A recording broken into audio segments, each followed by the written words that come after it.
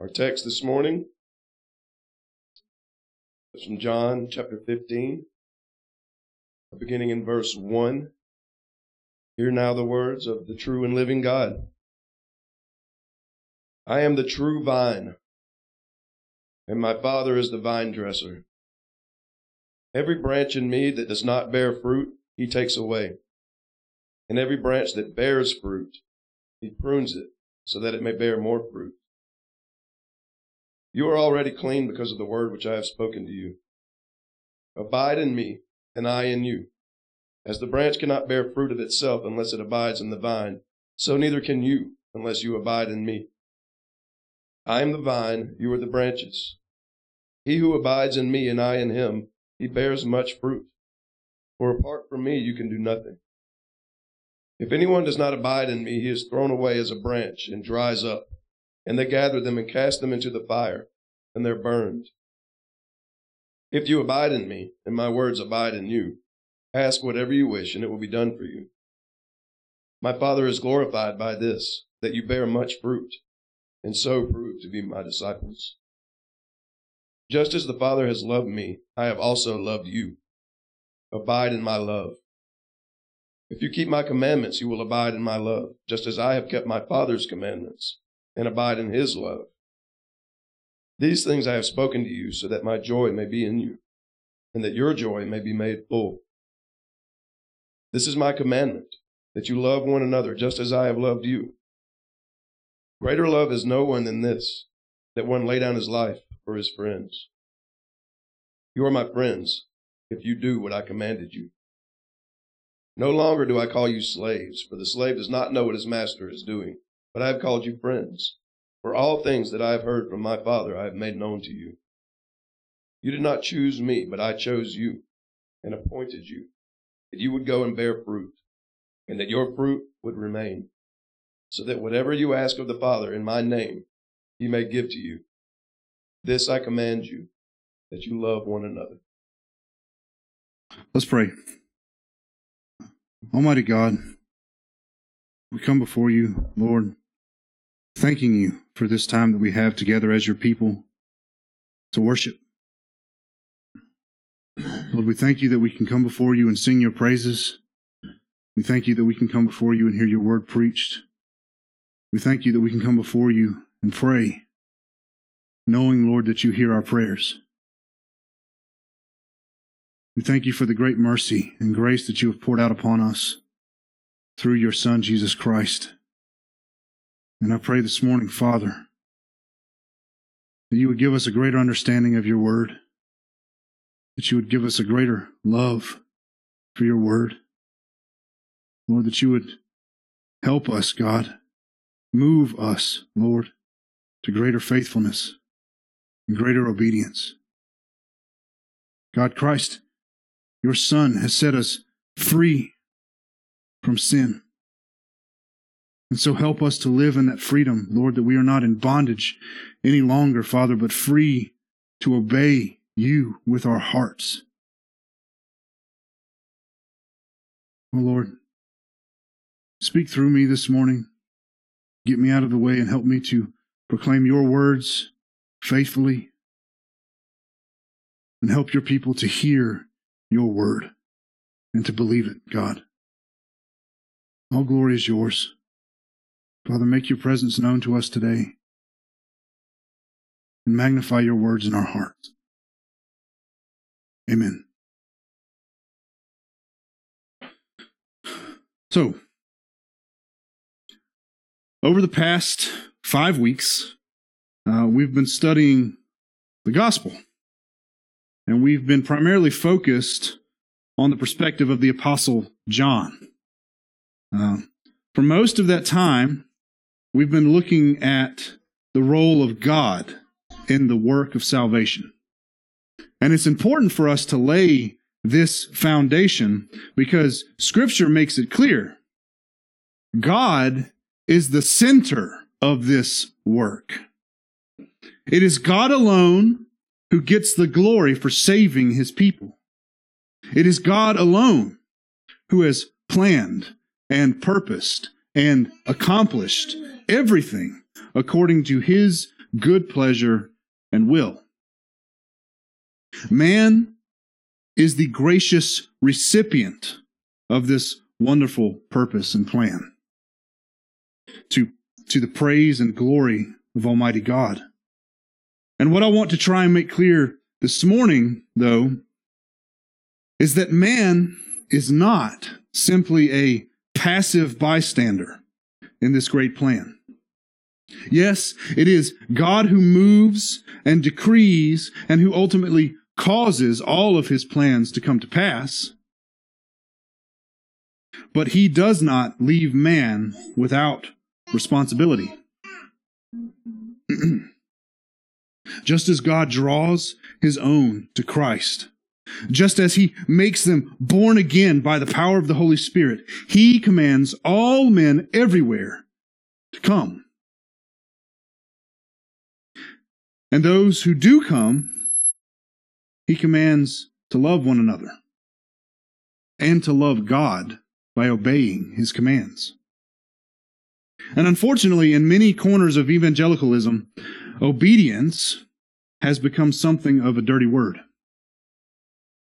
Many confess the great doctrine of salvation by faith alone, all the while forgetting that, yes, we are saved by faith alone, but a faith that is alone, that is, a faith without works, is dead.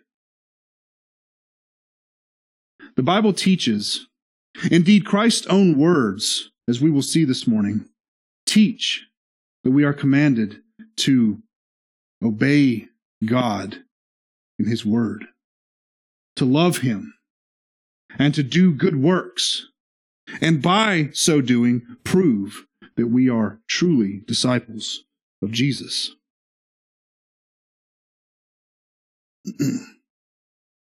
So I want to give a little bit of background to where we're at this morning in John 15, just like I've been trying to do. I don't know when the last time any of you read John 13 and 14 was, but just reading through it this week to prepare for the sermon and to be able to give you the background I'm about to, there's glory there. There's glory, right? These are the moments when Christ is he knows and has even said what's ahead of him, right? He knows that what's coming is the greatest test of obedience that he is ever going to face. Right? He knows that the cross is coming and that death is coming. But he also knows that resurrection and life is coming. And so in these moments, he realizes that his disciples don't have a full grasp of everything that he's been teaching. And they don't especially have a full grasp of the fact that he is going to die. And so in these moments, they've celebrated the Passover together. They've taken that meal. And Jesus is trying to comfort them because he's saying some things that they just don't get. He's saying things like, I'm going to die. I'm going to be with my Father. Where I go, you cannot come. But you know the way there. He's saying things that are just confusing. And so the disciples are downcast a bit. And what Christ teaches in these moments leading up to his death is meant to give them comfort and is meant to give them joy and is meant to help them to continue to understand what he's been trying to teach them. And so Jesus has just observed Passover with his disciples, and after they ate, what he did was he got up from the table and he washed all of their feet and gave them a lesson about what it is to be a servant. He's begun a time of private ministry to prepare them for what is to come shortly. And he's given them a, quote, new command to love one another, just as he has loved them. And he's also promised to send the Holy Spirit to help and guide them after he is gone. Jesus has told his disciples all of these things in order to comfort them because they are still not able to understand everything that he said. Right? So what follows as we get into our text this morning is a continuation of this. Right? It's comfort and teaching. But the reason I want to focus on chapter 15 is because our own mandate to obey God is taught very, very clearly here. So, let's get into it. Verse 1.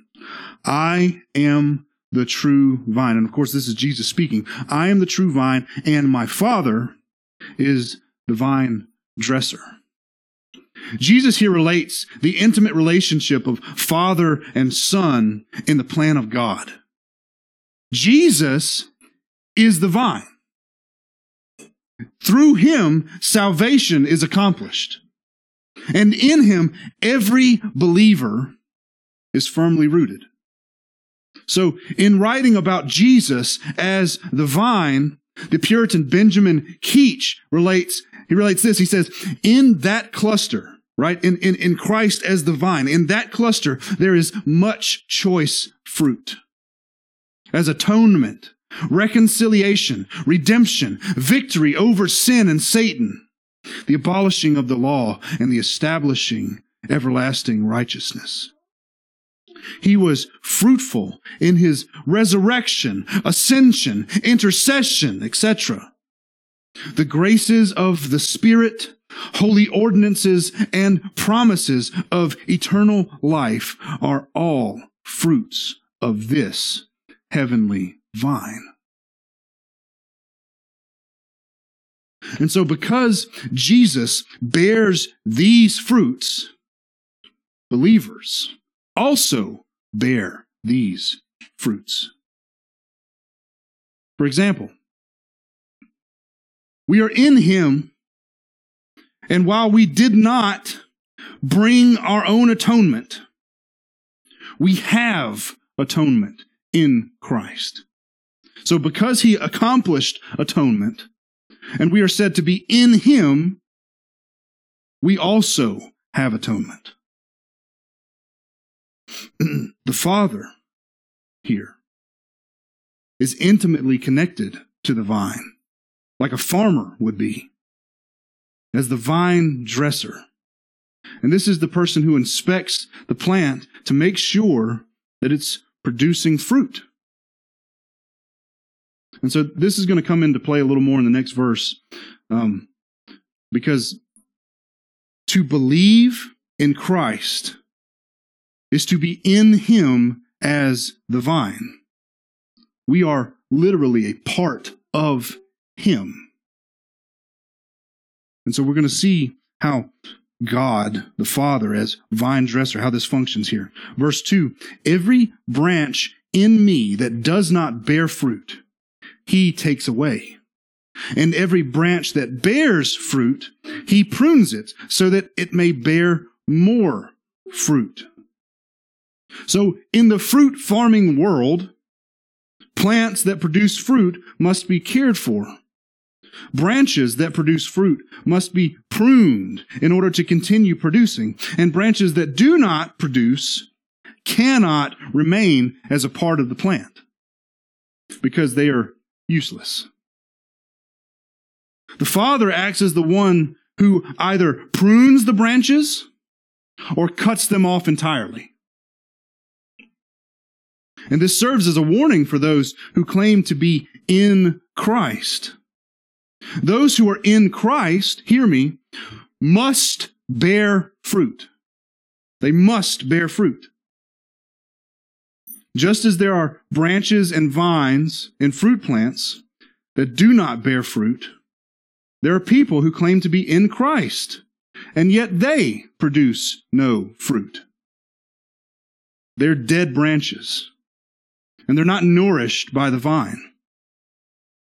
They are those who show themselves not to actually be in the vine that is Christ. But the Lord helps the branches, the true branches, to produce even more fruit.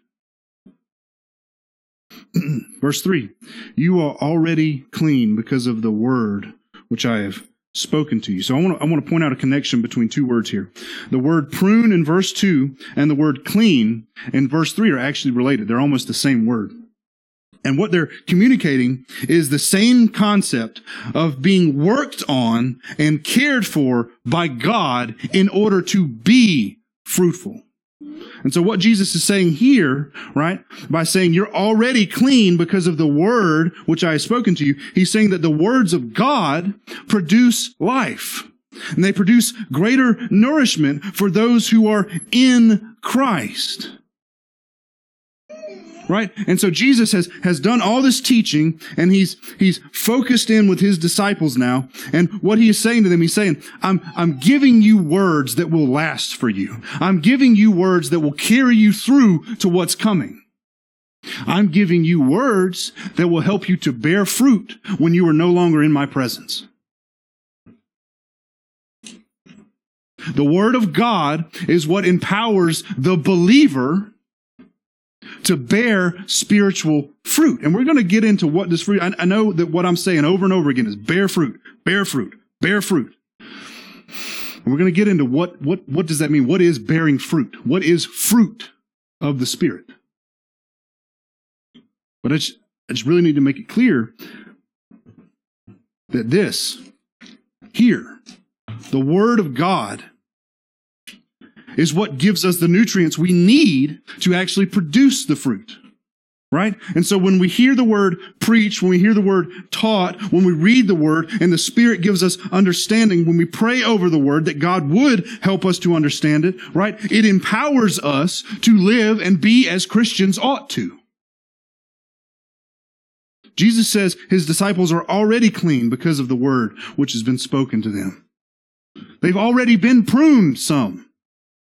Because that's what the Word of God does. You remember when Danny used to say we hold the Word of God up as a mirror, and it shows us who God is versus who we are. And so we look at the Word, and it challenges us. We see where we don't exactly measure up to all the things that God expects of us. But, praise be to God, He's given us the Holy Spirit that strengthens us to accomplish those things, to move past and be in repentance of our sins. Verse 4, abide in me and I in you. As the branch cannot bear fruit of itself unless it abides in the vine, so neither can you unless you abide in me. I am the vine, you are the branches. He who abides in me and I in him, he bears much fruit. For apart from me, you can do nothing. If anyone does not abide in me, he is thrown away as a branch and dries up. And they gather them and cast them into the fire, and they're burned. It is imperative. It is imperative for believers to abide in Christ. These are commands from Jesus. Abide in me. It's true that those who are in Christ cannot fall away, but it is equally true that those who are in Christ must abide in him. There is responsibility on the believer to abide in Christ. A branch cannot bear fruit apart from the vine. The vine is the one that supports the branch, and the branch does not support the vine. This is the image that Jesus is painting here. A believer cannot produce fruit apart from Christ. Christ is the source of faithful fruit. What this means, and I've alluded to this some in the past, but what this means is that we have folks, right? Even folks who are in the church, right, as a whole, And they would confess themselves believers. They would say, I'm a saved person. But there's no real connection. And these people show themselves to be good. Right? They're good folks. They do good things. But if they are apart from Christ, their fruit is not good fruit. A person cannot bear good spiritual fruit, fruit that is pleasing to God, apart from Christ. And if I can make this any clearer, right? All of our good works as a society, all of our charity, all of our helping one another, and all this kind of stuff, it has no true effect of value in the kingdom of God if it is done apart from Christ.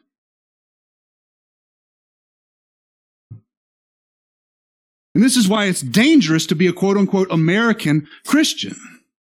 Because so many Americans really are just good people. But apart from Christ, your fruit is worthless fruit.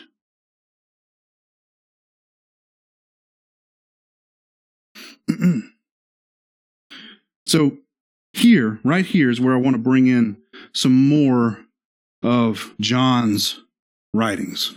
If you would turn with me to 1 John, right, chapter 3. And the reason I'm going to jump into this chapter here is because John has written down, he's given an account of the things that Jesus said and the things that Jesus taught, right? And here in 1 John, what we're going to see is that John takes this little bit of stuff that Jesus said that he recorded in his gospel, and he blows it up. He explains it more thoroughly. And so you'll see words in the passage that we're about to read, like abide, like fruit, right? That call us back to John 15 in the gospel. But what John's doing here is he's explaining, what is this fruit? And what does it mean to be a Christian who bears fruit? And so you have to forgive me because we are going to read a lot here this morning. But I'm gonna try my best to just stop and explain as necessary. So 1 John chapter 3, we'll start in verse 1. It says, "See how great a love the Father has bestowed on us, that we would be called children of God. And such we are. For this reason the world does not know us, because it did not know him. Beloved, now we are children of God, and it has not appeared as yet what we will be. We know that when he appears, we will be like him, because we will see him just as he is. And everyone who has this hope fixed on him purifies himself just as he is pure. Everyone who practices sin also practices lawlessness. And sin is lawlessness. And you know that he, that is Christ, appeared in order to take away sins. And in him there is no sin. No one, listen here, no one who abides in him sins. No one who sins has seen him or knows him. And I need to make this perfectly clear this morning, because there are those who will take these verses here and teach you, see, this means that a Christian should be perfectly sinless. And that's not what John is teaching here. Okay? The best way I know to explain this is when John says, no one who abides in him sins, and no one who sins has seen him or knows him. When he says that, what he is communicating is the same thing that I've said over and over again the past couple of weeks. Do you love the things that God loves? And do you hate the things that God hates? Because if God has, by His Holy Spirit, regenerated you and made you born again, and He's changed your heart, then what that means is, as a style of life, you are working towards obedience.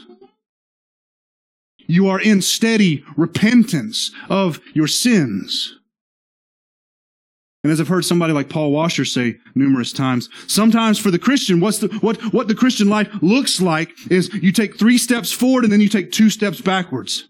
And you continue on in this kind of a pattern where you have victory for a time, and you have victory over your sins and your temptations and these things. But then every now and again you fall back because we are weak, because we are still in the flesh. Right? Because we still have that within us as believers. But what marks the life of the Christian is that he knows his sin and that he hates his sin. The one who sins as a style of life, as a person who is unconcerned with the things of God, a person who is unbothered by the things that God hates, this is the person who does not know Him. This is the person who continues on in sin. Verse 7, little children, make sure no one deceives you. The one who practices righteousness, the one who participates in righteousness as a style of life, is righteous, just as He, that is Christ, is righteous. The one who practices sin, the one who practices as a style of life, sin is of the devil. For the devil has sinned from the beginning. And the Son of God appeared for this purpose, to destroy the works of the devil. No one who is born of God practices sin, because his seed abides in him. And he cannot sin because he is born of God. Now again, if we misunderstand these verses, if we misunderstand this, we're going to walk away thinking, this means I have to be perfect. And let me just tell you, that's going to hurt. That's going to hurt. If you walk away from this passage and you think to yourself, well, John and Jesus both said, I gotta be sinless, I gotta be perfect. And then you wake up tomorrow and you forget to pray. Well, you're making a shipwreck of your faith, because you're misinterpreting what John is communicating. A style of life that shows you're concerned with the things of God. A style of life that shows you hate the things that God hates and you love the things that God loves.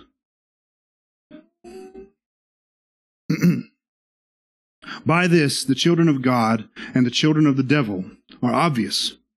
Anyone who does not practice righteousness is not of God, nor the one who does not love his brother. And we're going to get into that some more later. For this is the message which you have heard from the beginning, that we should love one another. Not as Cain, who was of the evil one and slew his brother. And for what reason did he slay him? Because his deeds were evil and his brothers were righteous. There's that practice of life. Do not be surprised, brethren, if the world hates you. We know that we have passed out of death into life because we love the brethren. He who does not love abides in death. Everyone who hates his brother is a murderer. And you know that no murderer has eternal life abiding in him. We know love by this, that He laid down His life for us, and we ought to lay down our lives for our brethren. But whoever has the world's goods and sees his brother in need and closes his heart against him, how does the love of God abide in him? Little children, let us not love with word or with tongue, but in deed and in truth. I want to pause here for just a second because, again, I'm going to get to some of this. I'm going to get to explaining what some of this fruit is and what some of these deeds are. But it's such a blatant statement here. Let us not love with word or with tongue, but in deed and in truth.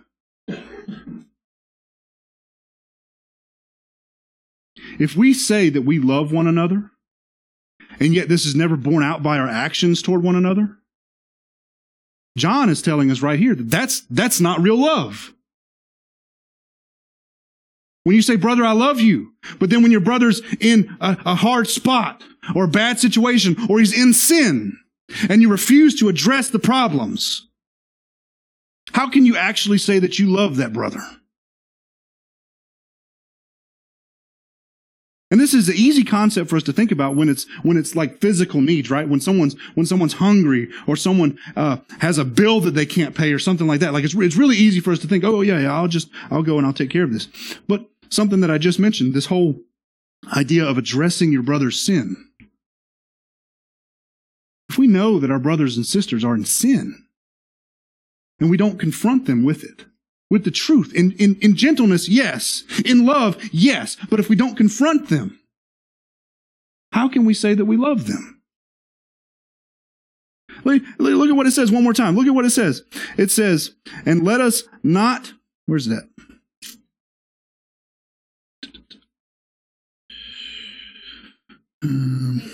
Yep.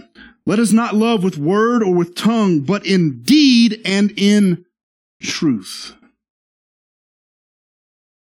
Loving means being willing to speak the truth to one another, even if that hurts. Okay? We will know by this that we are of the truth and will assure our heart before Him.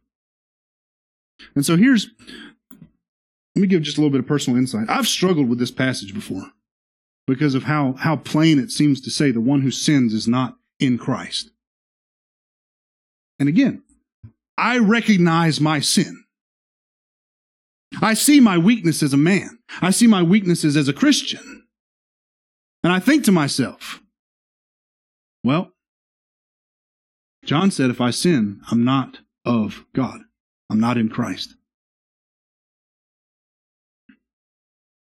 But it says we will know by this, by our love for the truth, by our love for our brothers. And that will assure our hearts before Him. And so when we falter as Christians, when we struggle with our sins, we can have a great assurance.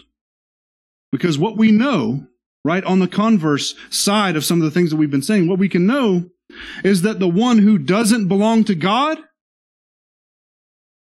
is not concerned with sin at all. The fact, believer, that you're concerned with your sin, that you're concerned with your temptations, that you're concerned to love the brethren, is proof and assurance that you do belong to God. It is proof that your heart has really been changed. We can't isolate little verses outside of the greater context of all of Scripture. Because when we do that, we end up in error that teaches sinless perfectionism. But when we consider what the whole of Scripture teaches, what we see is that when we are born again, God changes our hearts. And so we desire to do the things that please Him.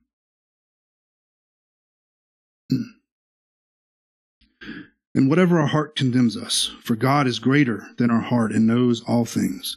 Beloved, if our heart does not condemn us, we have confidence before God. And whatever we ask, we receive from Him, because we keep His commandments and do the things that are pleasing in His sight. This is His commandment, that we believe in the name of His Son, Jesus Christ, and love one another just as he commanded us. The one who keeps his commandments abides in him, and he in him. We know by this that he abides in us by the Spirit whom he has given us. And so we're going to turn back to John 15 now and continue on in verse 7. If you abide in me, and my words abide in you, ask whatever you wish, and it will be done for you. When Jesus says here, ask whatever you wish, he's not implying that you're asking according to your own imagination. Okay? But according to God's will. Because this will be what the true believer desires, to do God's will. God will grant these requests because they are in line with his desires.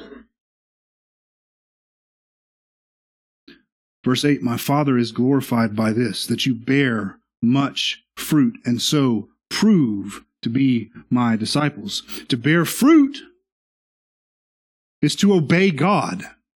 To bear fruit is to obey God. God is glorified when his people obey his commands.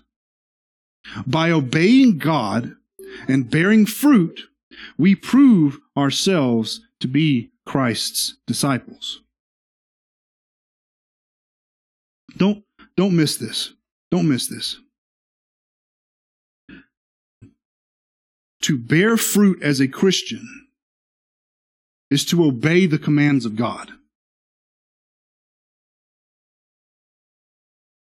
Obedience produces fruit. Obedience produces fruit. And God has called us to bear fruit. He's called us to abide in Christ, which will allow us and make us bear fruit. Verse 9, just as the Father has loved me, I have also loved you. Abide in my love. If you keep my commandments, there it is, if you keep my commandments, you will abide in my love, just as I have kept my Father's commandments and abide in his love. I want to reiterate here that Jesus gives a positive command to love. So God is sovereign. God is sovereign. He is working in us so that we will be able to produce fruit. But it remains that we also have a responsibility to produce fruit. You see, there's two things going on there at the same time. God is sovereign, and he is the one working in us, making us able to produce fruit, and then producing the fruit in us. But then he also gives us the positive command to abide in Christ, to obey the commands of God, to obey by loving our brothers. So both things are true at the exact same time. God is working in you to do it, and he commands you to do it. Verse 11, these things I have spoken to you so that my joy may be in you, and that your joy may be full. The result of obedience to and love for God is joy.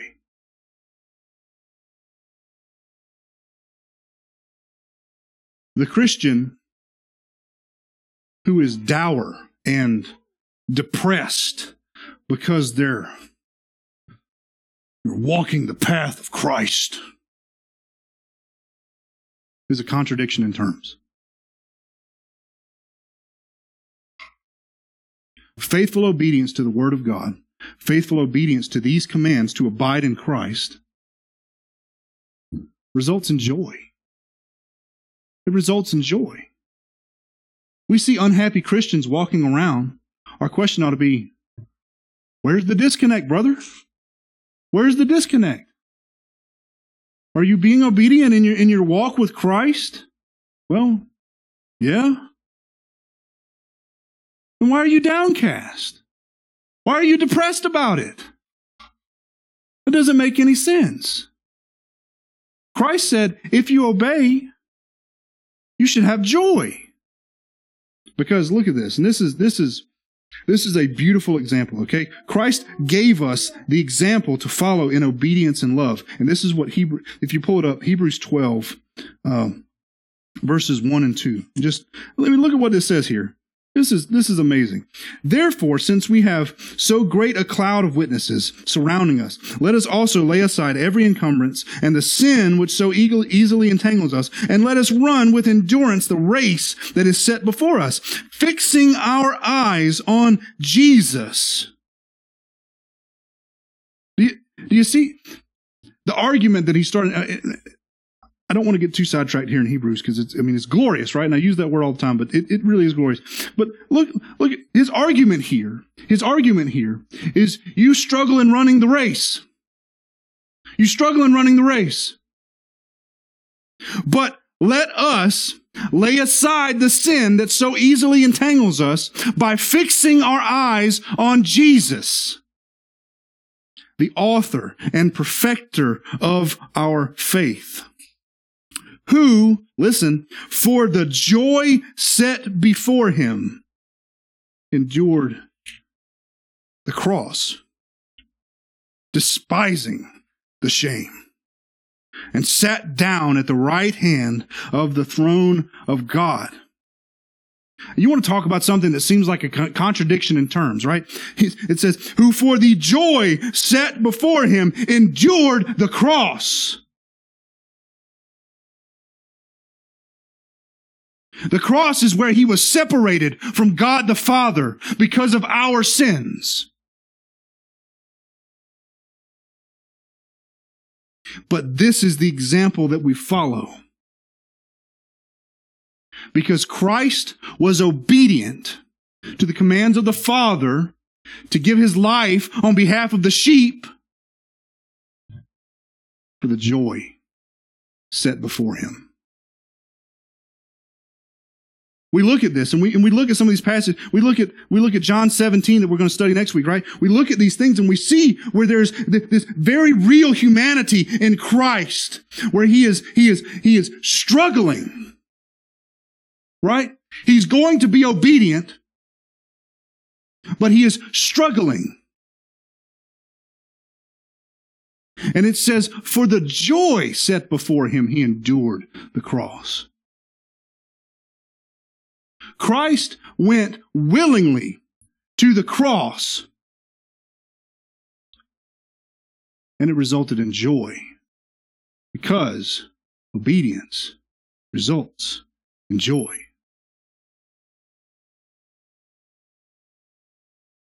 Verse 12. This is my commandment, that you love one another just as I have loved you. Okay, so now we're going to see what is this fruit that I keep talking about. Turn with me to Matthew chapter 22. Matthew chapter 22, and this isn't going to surprise you. You're going to think to yourself, man, he built this up and then poof. Matthew chapter 22, verse 36. Teacher, and these are Jews talking to Jesus. Teacher, what is the great commandment in the law? And he said to him, you shall love the Lord your God with all your heart and with all your soul and with all your mind.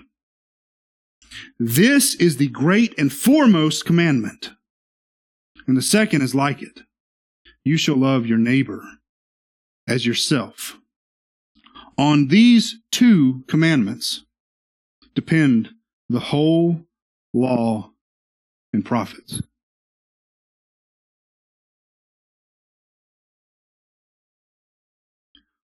What does it mean for a Christian to bear fruit? It means you love God with all your heart, with all your soul, with all your strength, and you love your neighbor as yourself. What we need to understand when we look back and we read in Leviticus, when we read in Deuteronomy, all of the commands of God, what we need to realize is not that God is prescribing these arbitrary rules where he just says, oh, I like this and I don't like this, so don't do that, but yes, do this. It's not that. It's not that. It's that his law is a communication of his own character. It is a communication of who he is. Okay? And what does Corinthians tell us? God is love. He is other things as well, okay? But God is love. And on what do all the commands in Scripture hinge on? Love God, love neighbor. To bear fruit as a Christian, to abide in Christ as a Christian, to be a branch that is in the vine and will not be cut off and thrown into the fire, means that as a style of life, you love God and you love people. And you could see this played out in the law. Okay, so one of the obscure laws I like to reference when I'm explaining this to people is there's a law in Leviticus that tells the Jews, it tells Israel they can't glean the corners of their fields when they're reaping their harvest. Okay? And you think, that's weird. That's strange. And then it says you can't pick up the fruit that falls on the ground. You can't glean the corners of your field. In other words, you can't harvest the corners of your field, and you can't pick up the fruit that falls on the ground when you are harvesting. Why?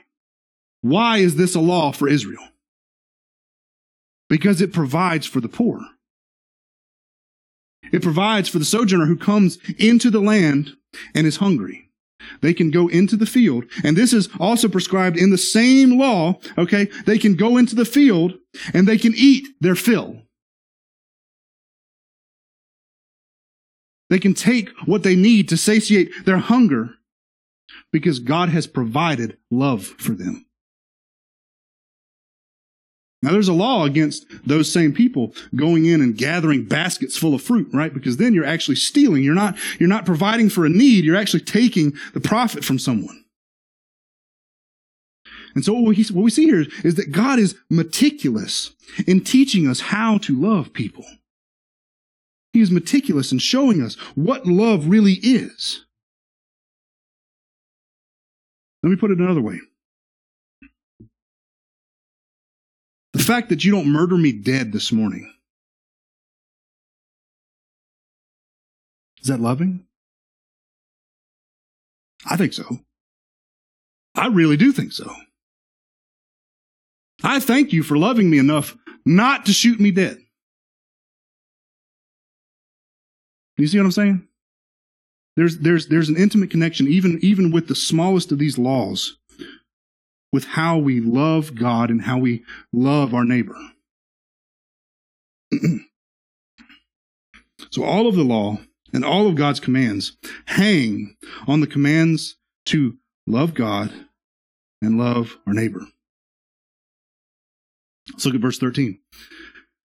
Ooh, I'm in the wrong place. Verse 13, greater love has no one than this, that one lay down his life for his friends. You are my friends if you do what I command you. Love for God and love for neighbor results in self-sacrifice. And Jesus, of course, is the ultimate example of this.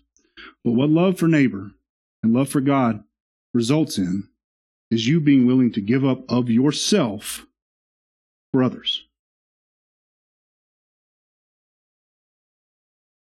Like I said, so one way we can look at this, right? Jesus had sleepless nights because in the daytime he would be faced with this throng of people who were coming to be healed of various diseases and sicknesses and ailments and all these kind of things.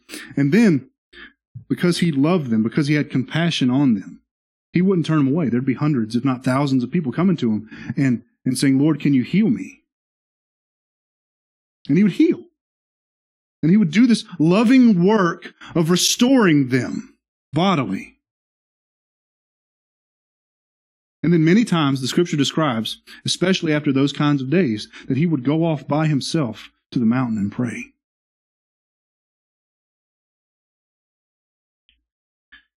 Jesus is the example for us of what it means to love God and love neighbor and to sacrifice yourself for those things. I believe there were moments when Jesus got frustrated. But I believe that in those moments, he was still obedient to the command of God to love his neighbor. I mean, we see it even with the disciples, right? We see it in I referred to chapters 13 and 14 here in John, where the disciples are like misunderstanding. He's going, you've been with me so long and you still don't see it? You still don't get it? If you don't believe what I'm teaching you, believe the miracles. And then he'll have a long conversation about what it means to love. Jesus is our best example. Verse 15. No longer do I call you slaves, for the slave does not know what his master is doing. But I have called you friends, for all things that I have heard from my Father I have made known to you. The transition from slave to friend is significant because it shows the intimacy offered to those who are truly born again. A slave, Jesus says, doesn't know his master's business, but a friend does. And what does he say? I've called you friends. For all things that I've heard from my Father, I have made known to you. God communicates to us in making us born again. He shows us how we ought to live. And then he embraces us as friends, as sons even. Verse 16, you did not choose me, but I chose you and appointed you that you would go and bear fruit, and that your fruit would remain, so that whatever you ask of the Father in my name, he may give to you. The plan of God to save a particular people for himself is absolute. And those who come to Christ by faith, who have been born again of God by the power of the Holy Spirit, will bear fruit. They will bear fruit. We spent all these weeks talking about God's sovereignty in the act of salvation, right? God's role in this. And we can't leave out the fact that he has prepared good works for us to do. Pull up Ephesians chapter 2, verse 10 here. I'm just going to read it off the screen. For we are, and we I just want to remind you, we've been in Ephesians 2, that very first, the verses 1 through 10 for the past couple of weeks now. It says, for we are his workmanship created in Christ Jesus for good works, which God prepared beforehand so that we would walk in them. So not only has all of the power and decree and plan of God converged to save a people, but it has included the good works that you're going to do as a born-again believer.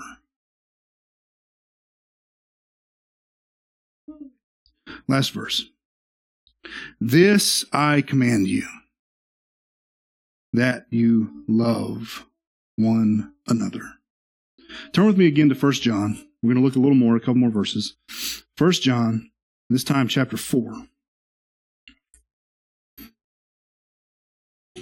We'll start reading in verse 7. Beloved, let us love one another, for love is from God, and everyone who loves is born of God and knows God. The one who does not love does not know God, for God is love. By this the love of God was manifested in us. Right? So here's the love of God toward us. That God has sent his only begotten Son into the world so that we might live through him. What does it mean that God loved you? It means that God sent his Son to die for you so that you would live through him. In this is love, not that we loved God. Again, not that we loved God, but that he loved us and sent his Son to be the propitiation for our sins.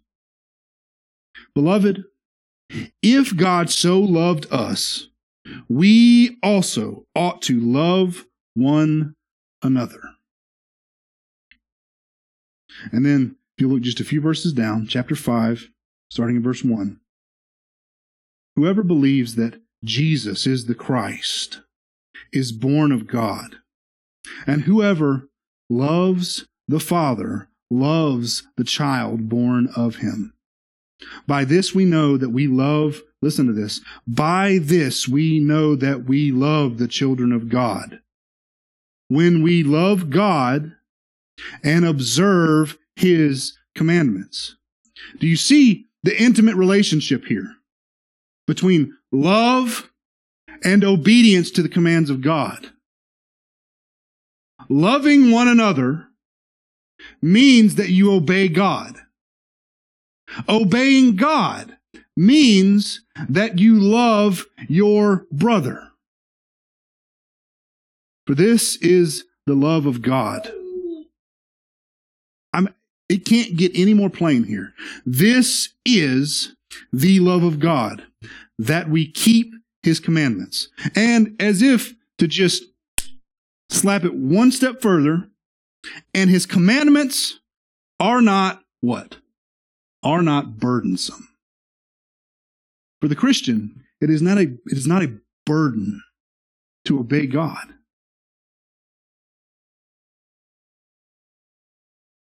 Again, abiding in Christ, bearing fruit of our faith and salvation, means that in obedience to God, we love God and we love our neighbor, and this, by nature, results in joy for the believer. Now, I'll grant this. There are temptations that spring up in the life of people, even in the life of Christians, that can just straight up eat our lunch sometimes. Things that we struggle to fight against, that we struggle to deal with. And because we struggle, sometimes this results in our in us being downcast, in us being depressed, or in us being seeing ourselves as unworthy. And like all of these things are true, right? Like look at the vileness of your sin and then compare it to what God calls you to. And sometimes that can make you feel helpless or hopeless.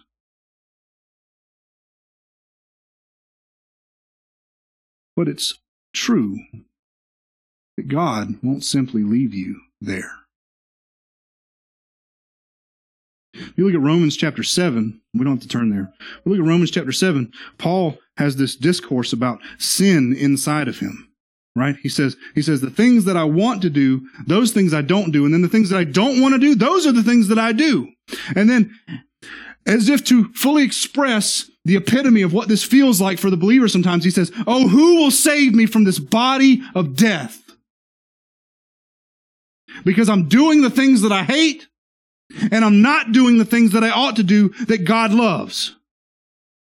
Who will save me from this body of death? And it says, thanks be to God in Christ, for he has taken away our sins.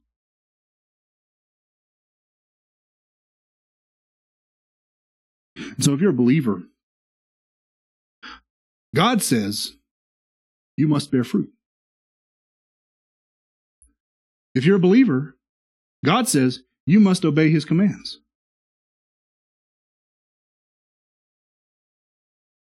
This whole thing of obedience being just, we ain't got to worry about that. Carnal Christian, right? No. It's not the testimony of Scripture. God says in his word that if you love him, you'll obey him. And what does obedience mean? What does keeping the commandments of God mean? It means you love him and you love your neighbor. This plays out in ways that I can't list in a decent time frame this morning. But the Holy Spirit testifies to us what these things mean. What it means to love your neighbor. What it means to love God. And let me just say this. If you think yourself a Christian, if you think yourself a believer, a follower of God, and you're not concerned with the commands of God, you're not a believer. You're not in Christ.